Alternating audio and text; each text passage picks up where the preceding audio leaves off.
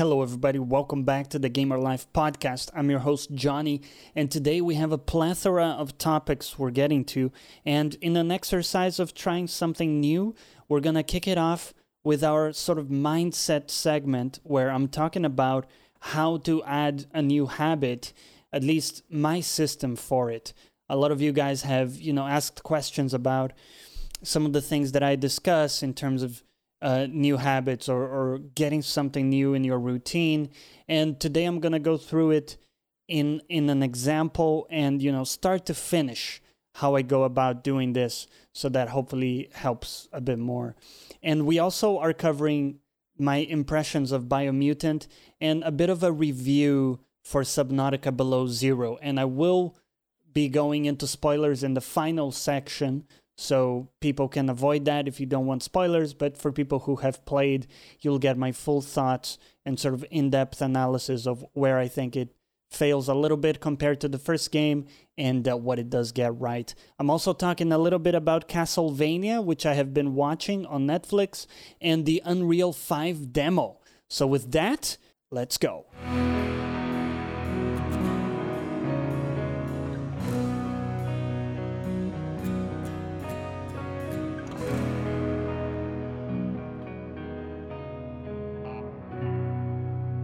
All right, so how do you go about adding a new habit?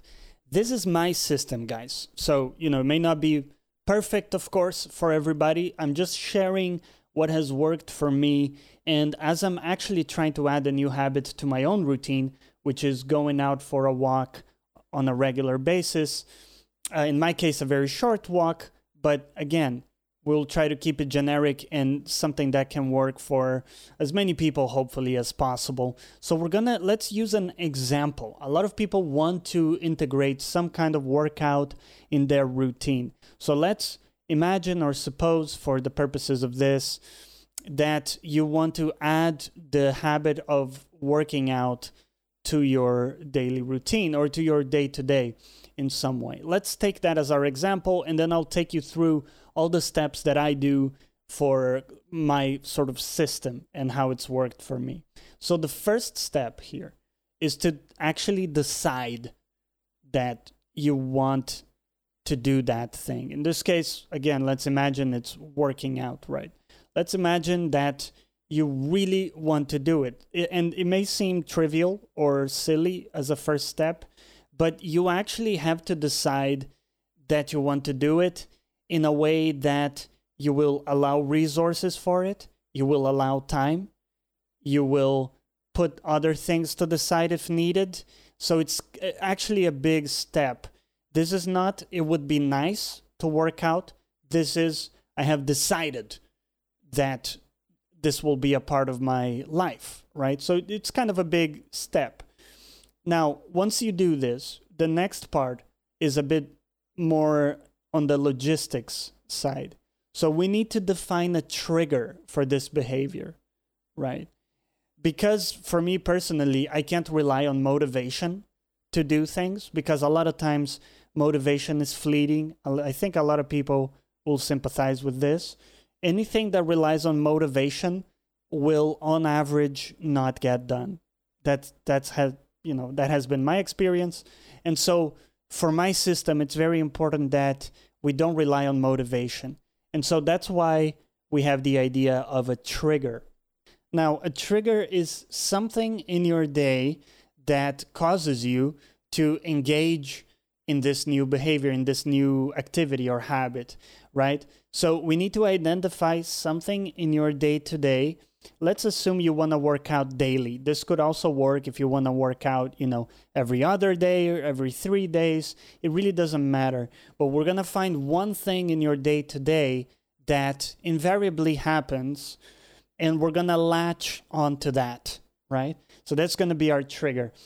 I'm going to give you some examples here, but this is something you need to figure out yourself because we all have different day-to-day activities, and what works as a trigger for me may not work for you. For example, some people respond very well to physical triggers or physical things that they do, while other people respond better to psychological triggers. So it could be a state of mind or a way you feel could also be a trigger. So I'm going to give examples that have worked for me in the past. So if you want to work out in the morning, let's say, one thing that worked for me has been to have my workout shorts that I happen to use for workouts next to my bed, in a way that when I get out of bed and the only thing that's in view to put on is my work shorts.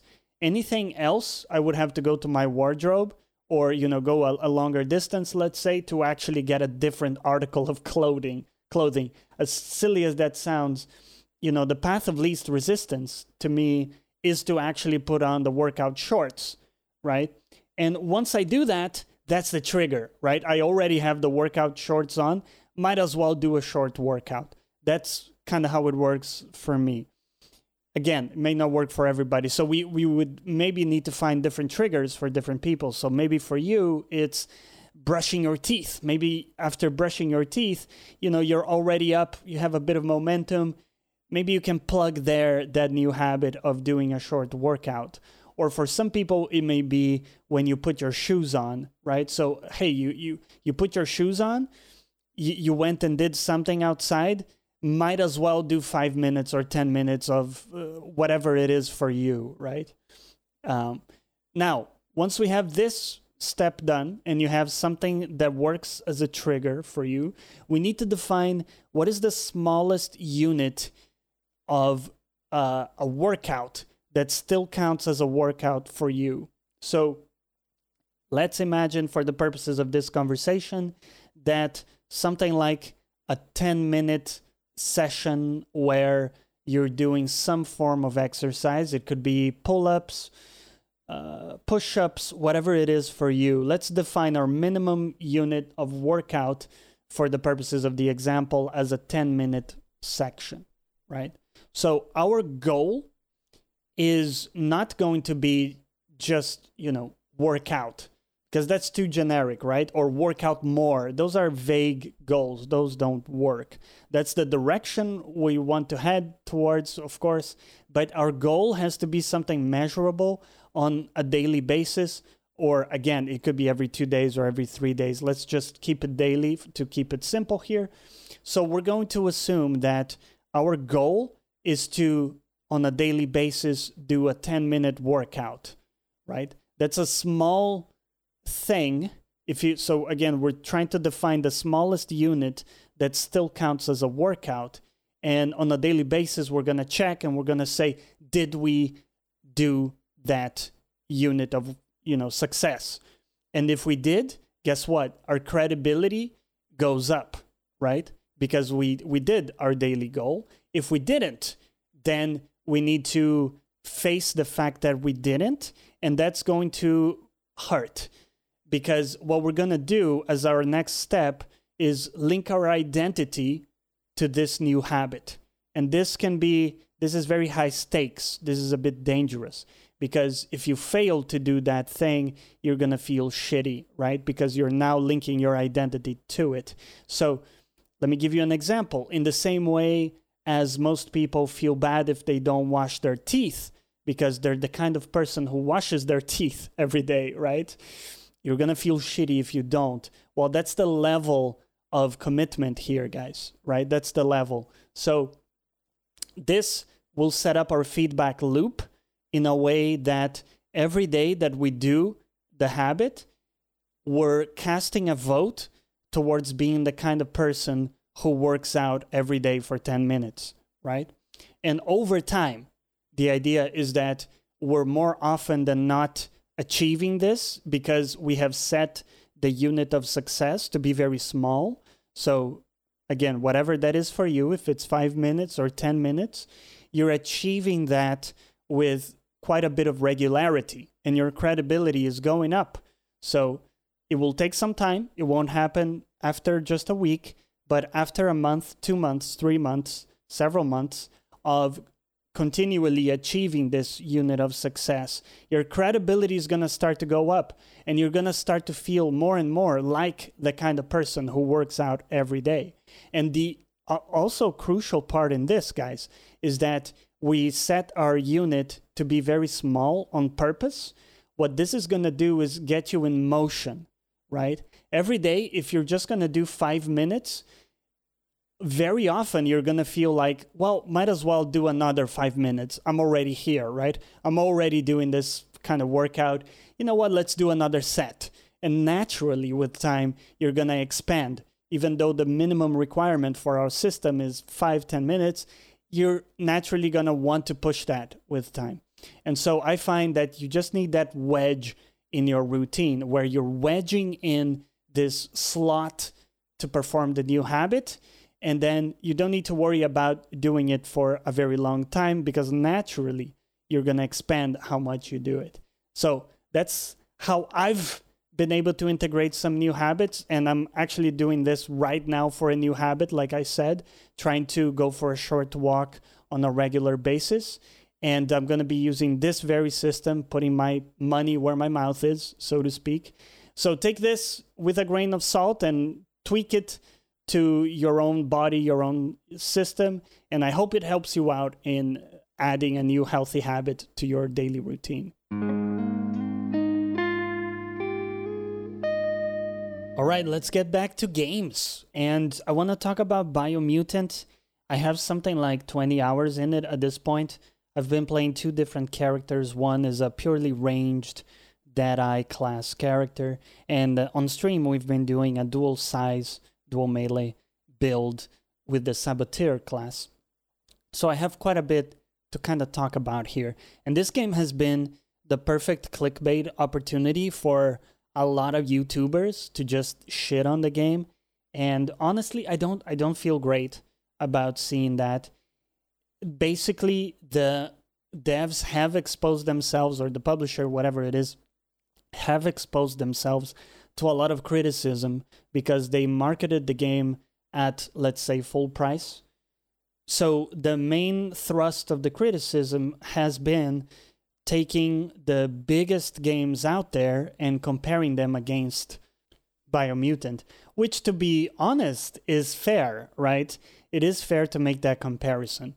Where I come at it from is, for PC, it's quite easy to pick up the game at a significantly discounted price, right, on several websites. Personally, I paid £30 for the game, so I would not ever call that full price. It does feel like a good price point for the game.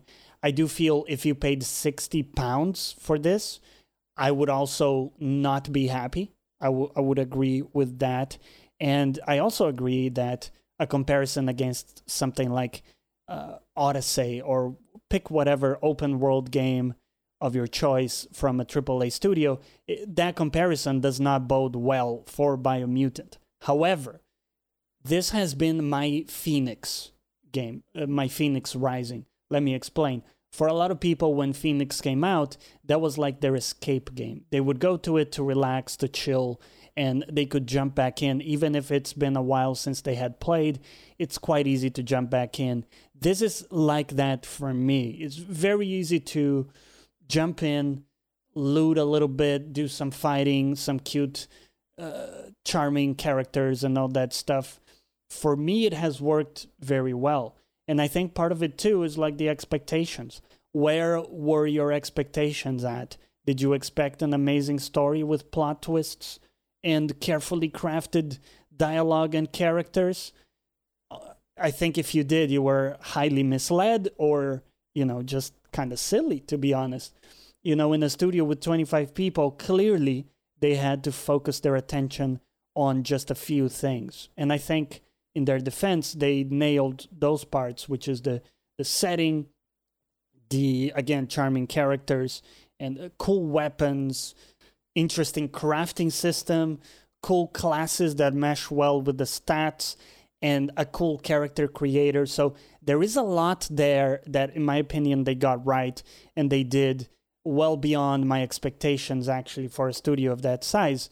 However, the whole package, as Carrick says, is brought down by all of these other shortcomings, right? All of the conquest missions are largely the same, following dialogue that is really copy-paste for all of them. So there are a lot of shortcomings. The combat is floaty, right? When you do the melee stuff, it's very difficult to get correct or responsive parrying and all that. So if you're expecting like a tight gameplay comparative to other big titles, it's not here, right? I think that has been the biggest problem, that people have brought these impossible expectations. And just because a game has a $60 tag on it, you have to understand that it won't be able to offer the same that other games in the range will offer, just because of the size of the studio. So I do think this is largely to blame on the studio. I don't know if it's the devs or the publishers who set the price point. I think they've done themselves a disservice by competing in this price point, which is really cutthroat, right? It's a cutthroat market where if you're not delivering all these things that we kind of take for granted from the big studios, you're going to fall short in many people's eyes. And people have taken this opportunity to really just take the biggest dump on the game. I think that was a big mistake, like I say. And if instead they were shooting for the, let's say, $40 market to begin with, people would have been way more lenient on the game. However, with all that said, in my opinion, if you can find this for something like £30, it is well worth your time. It has been for me. I've enjoyed thoroughly the lush environments and the fun, casual combat in it. It really is quite on the easy side, so you don't have to min-max at all. You don't have to worry about it. You can play anything you want and just have fun with it. Create a character just for the role-playing aspect of it. You know, hey, do you want to be a dual-wielding gunslinger? You can do that, right? You can go all into the rifle route for heavy crit damage. There's a lot there that you can do, and you do have the two paths as well of going sort of goody two-shoes or evil, and with a different outcome overall in the story. I would say it's enough there to warrant a price point of around $30. If it's something that you're in the market for, it won't magically please all the people who were expecting an Assassin's Creed level production, but I think there's enough there to please a lot of people who just want a casual and fun experience.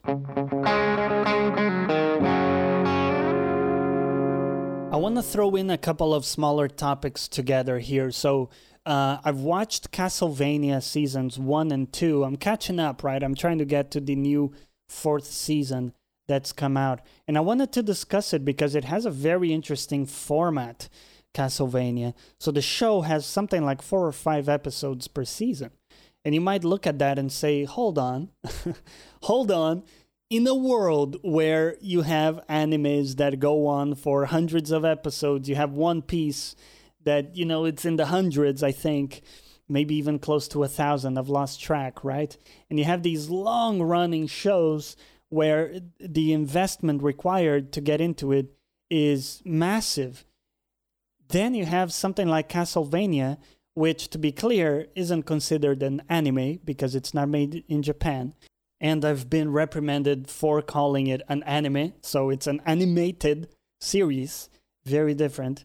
But the investment of time here is very short, so they're asking very little of you as a viewer, and in my opinion, they're giving a lot. It really feels like in a short span of time, they're able to kind of have the characters and the scenarios sink in. So quite quickly, you're aware of what's going on, and you start to kind of like the characters. I won't say I give a fuck about any of the characters, really, but it does get to the point where you like them quite early on. I would say, like, by the end of episode 1, I was already like, okay, I want to see what's happening, right? I want to see where this goes. And it's interesting enough that you always want to keep going on to the next episode. So it has that binge-worthy quality to it that it's hard to put your finger on to say exactly what it is. But I would say this is highly worth checking out. It's also one of the few animated shows not made in Japan that I've watched recently. And you can notice some significant differences between the anime style of a show compared to this.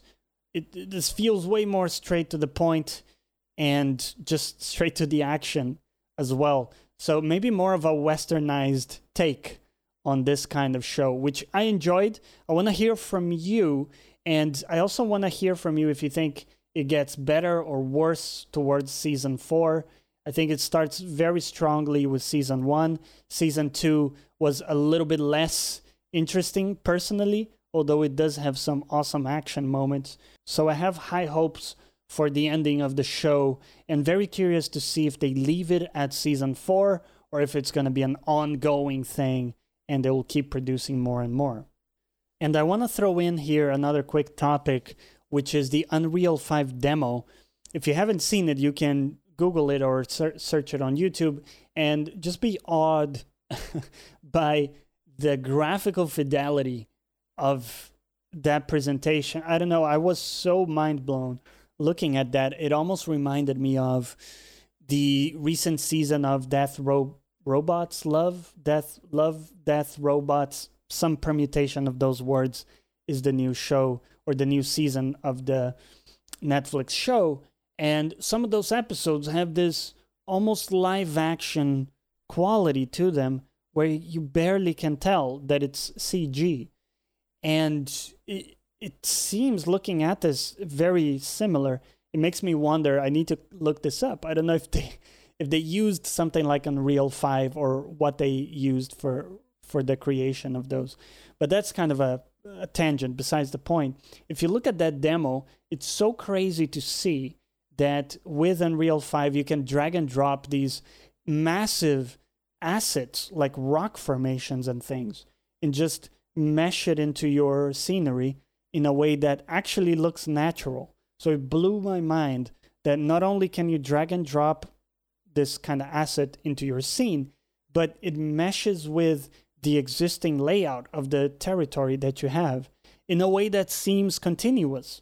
You can't really see where, the new asset starts and the existing terrain ends.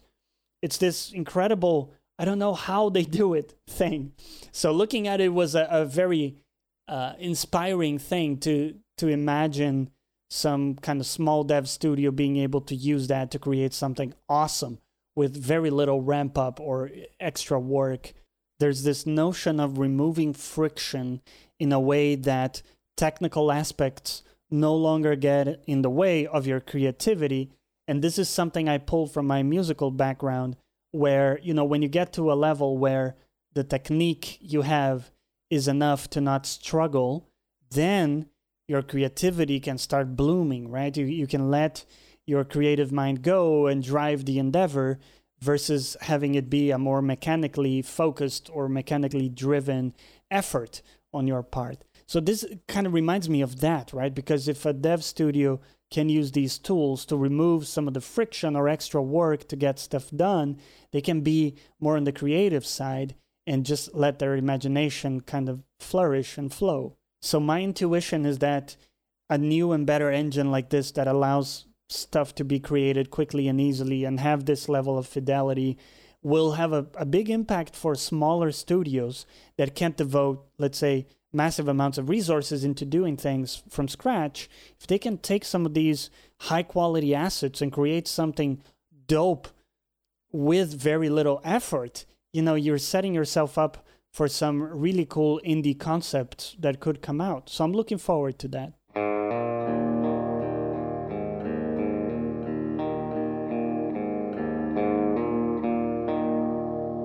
And for the final segment today, I want to talk about Subnautica. We finished the game on stream, and I want to give my in-depth thoughts here. So I will mention specific things of the game that will be spoilers. So if you haven't played, I would recommend go out and play it. It's definitely worth it. That will be the TLDR. And from here, I will assume you have played it or you don't mind specific things being mentioned, because I want to go in depth and mention specific things that disappointed me a little bit, some other things that did very well, and we'll go in a lot of detail. So hopefully that will also add some color to your perception, and I can also hear from you guys what you thought about it. And the first thing I want to talk about is adding this new layer to the gameplay, which is the surface level, right? So in the first game, we weren't really able to explore the surface much. There were a couple of islands we could go to, but there was very little, right? Just some derelict bases we could check out. And admittedly, there was an alien base as well, technically on the surface, or part of it was on the surface. But not a lot of the gameplay took place there. And in Below Zero, there are many more land masses to explore with all the ice and all that. That's the big theme of the game, right? And they do a good job of that. They kind of lean heavily into it, right? They say, hey, here's a new layer to the gameplay, and we're going to explore it a lot. So there are several labs you can find and locations and kind of interesting things. Lots to explore. They have a new vehicle called the Snow Fox. This is like a small motorbike you can use, or hover bike you can use to traverse the surface more efficiently. And there is a new Leviathan that only appears on ice, which is a big worm-like creature that will eat you, basically, right? Unless you take steps towards avoiding it. One of the things you can do is just use the prawn suit to traverse the ice, which to me was just a safer and easier option. There are also some modules. I think there was a specific module you could craft to basically shoo away the worms.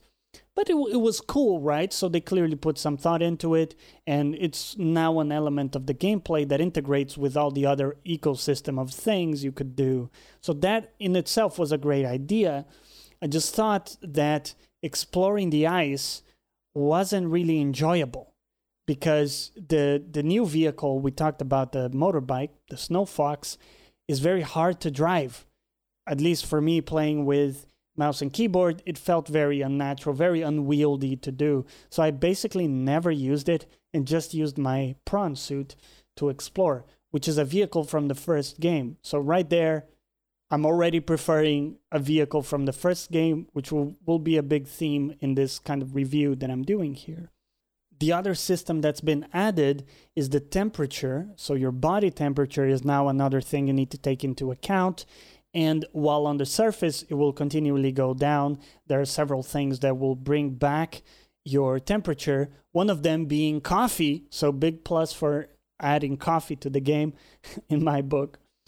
But that's kind of where it ends. It's not a deeply rich or interesting mechanic at all, the body temperature. It just adds one more survival thing to keep track of, which for many of us, the survival stuff isn't really the crux of the game or the stuff that makes it interesting, right?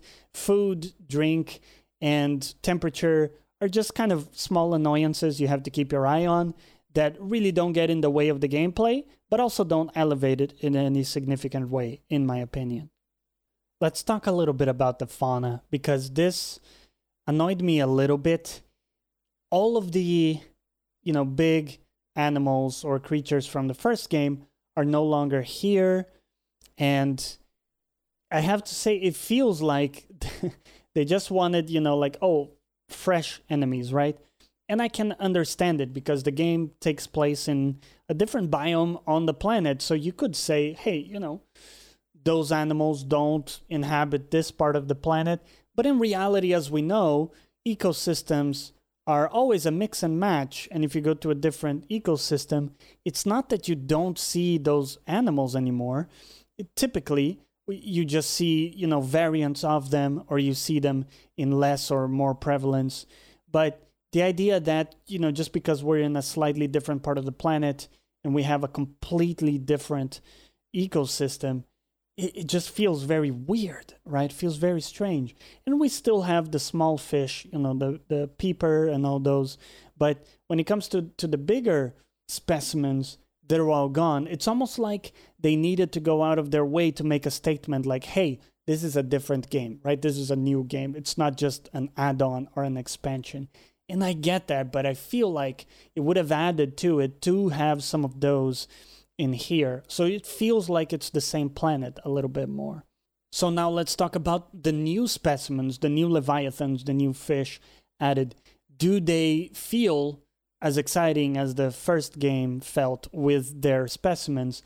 And I have to say, not really, right? So in here, we really have only 3, I would say, Leviathan class enemies, or big enough to to rock your boat, let's say.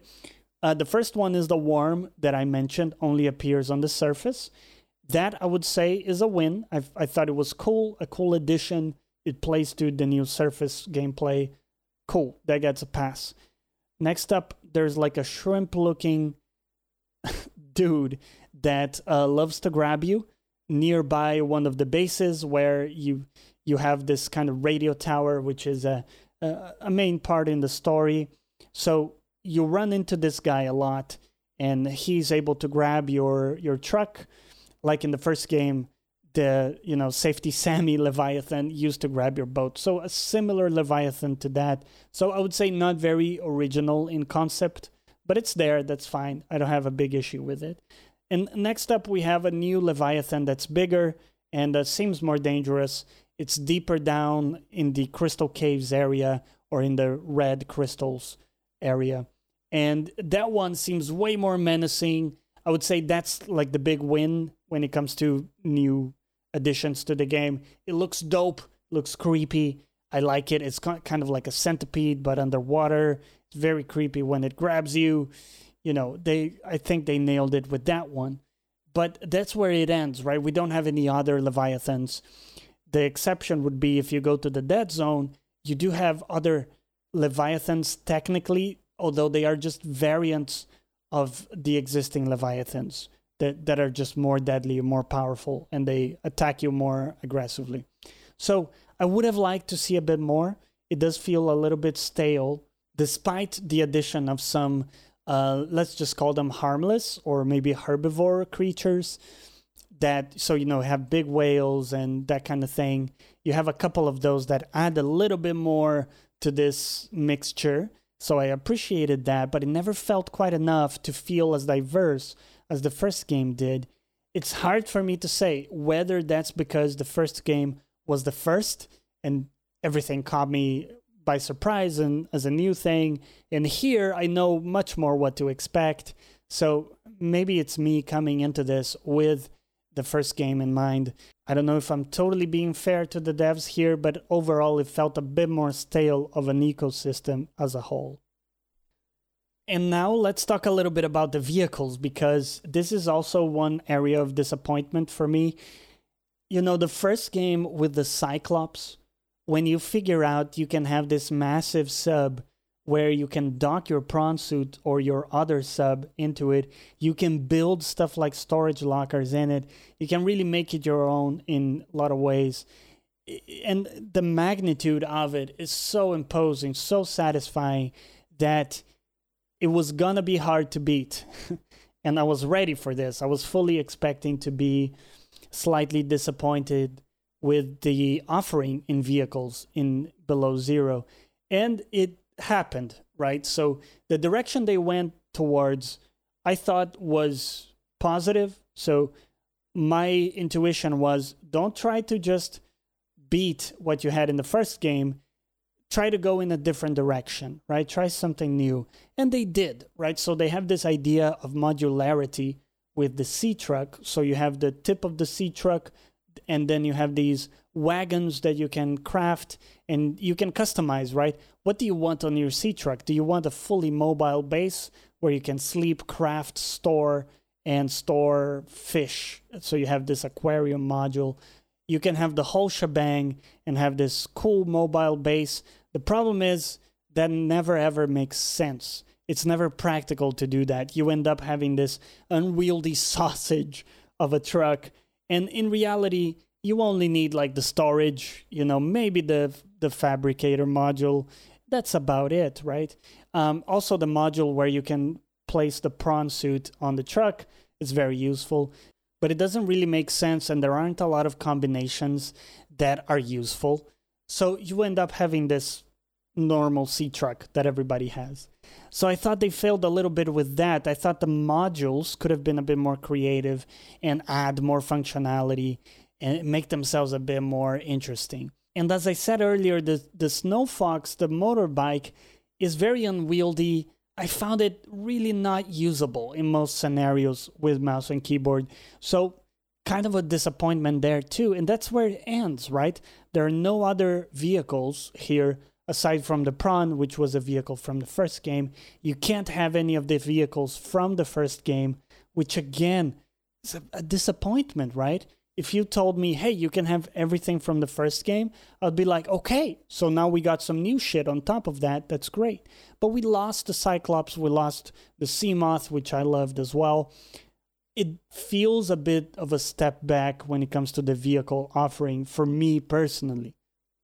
And then the last piece is the story, right? How does the story feel? Well, in many ways, it's a step up because you have actual people you interact with. All of it feels more direct and more interesting. So it's not just audio logs or vague telepathic discourse. It is, in fact, conversations you're having with other people or, well, with the alien entity, Alan, which has some kind of personality. And I found that part enjoyable. However, the story itself seems largely meaningless as in the end you're leaving Margaret, the NPC you deal with, and you're just going off planet to this alien city. And not only that, but when you get there, nothing happens, right? So you get to this alien city, you're set up for excitement, and you're like, whoa, we're finally getting to see the alien city in active, so actively run with aliens and all that, and you don't see it. The game ends. The game just ends there. It was highly disappointing. It felt like a movie that works up to this big climax, and it ends before it gets there. So a bit anticlimactic of an ending. The story as a whole didn't quite make sense to me personally, and I had a lot of times where I felt lacking guidance. They would say something like, go 1,000 meters in this direction, and you will find this. Well, guess what? I didn't find it, right? I felt really dumb a lot of times in this game where maybe I missed a blueprint that was somewhere and I was meant to find it, but it wasn't in view enough. I didn't find it.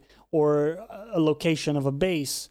And just in general, not as many means of discovering the right path to progress in the story. A lot of times we didn't have any new beacons and we had no idea where to go. We just had to roam aimlessly until we found something interesting. I'm personally not a fan of that, and some of it could have to do with me not picking up on slight clues, like environmental clues of like, oh, you can keep going in this direction and find something. So some of it can be blamed on me as a player and how I played the game, but I feel like some more guidance would have been very, very welcome, and that's something that hurt the experience quite a bit for me personally. With that said, those were all my quibbles, and I know I focused on that mostly.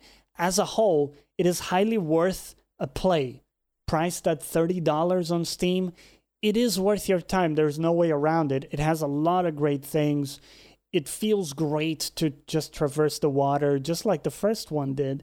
And it just builds on the first game in many, many ways. So if you liked the first game, this is a buy for sure. If you never played the first game, I would say play that first and then see, because in my opinion, the first game is just overall a better one. And this one is more of the same with some cool add-ons. It doesn't quite deliver on all aspects compared to the first one, but still very enjoyable and worth a play. The base building continues to be very fun and enjoyable. There are some new things you can build as well, and you can add to the initial experience that we had with the first game. So overall, guys, I would say this passes the thumbs up check, but it isn't as good as it could have been. I'm really excited to see what they do next, though, as a studio. Is it Subnautica 3? Is it a different kind of game? A multiplayer game? I would love to see that from them. But let me know as well from your side. How did you feel about it? Did it disappoint you? Did it exceed your expectations? I'm very curious to see where people's radar is with this one. And that's it for this week. I hope you enjoyed the episode. If you did, remember, you can easily and greatly help the show by either sharing with your friends or leaving a review on iTunes, which is surprisingly the best way to get the word out about the show, or drop me a message and reach out, because that also means a lot. And with that, I'll see you next time. Take care. Thanks for listening to this episode of Gamer Life. I hope you enjoyed it. If you did, remember to share with your friends and come back every Monday at 9 a.m. UK time for a new episode. You can find all that I do, including streaming, license-free music, and much more at my website, jonnyplays.live. That's JONNY plays.live. And as always, catch you next time.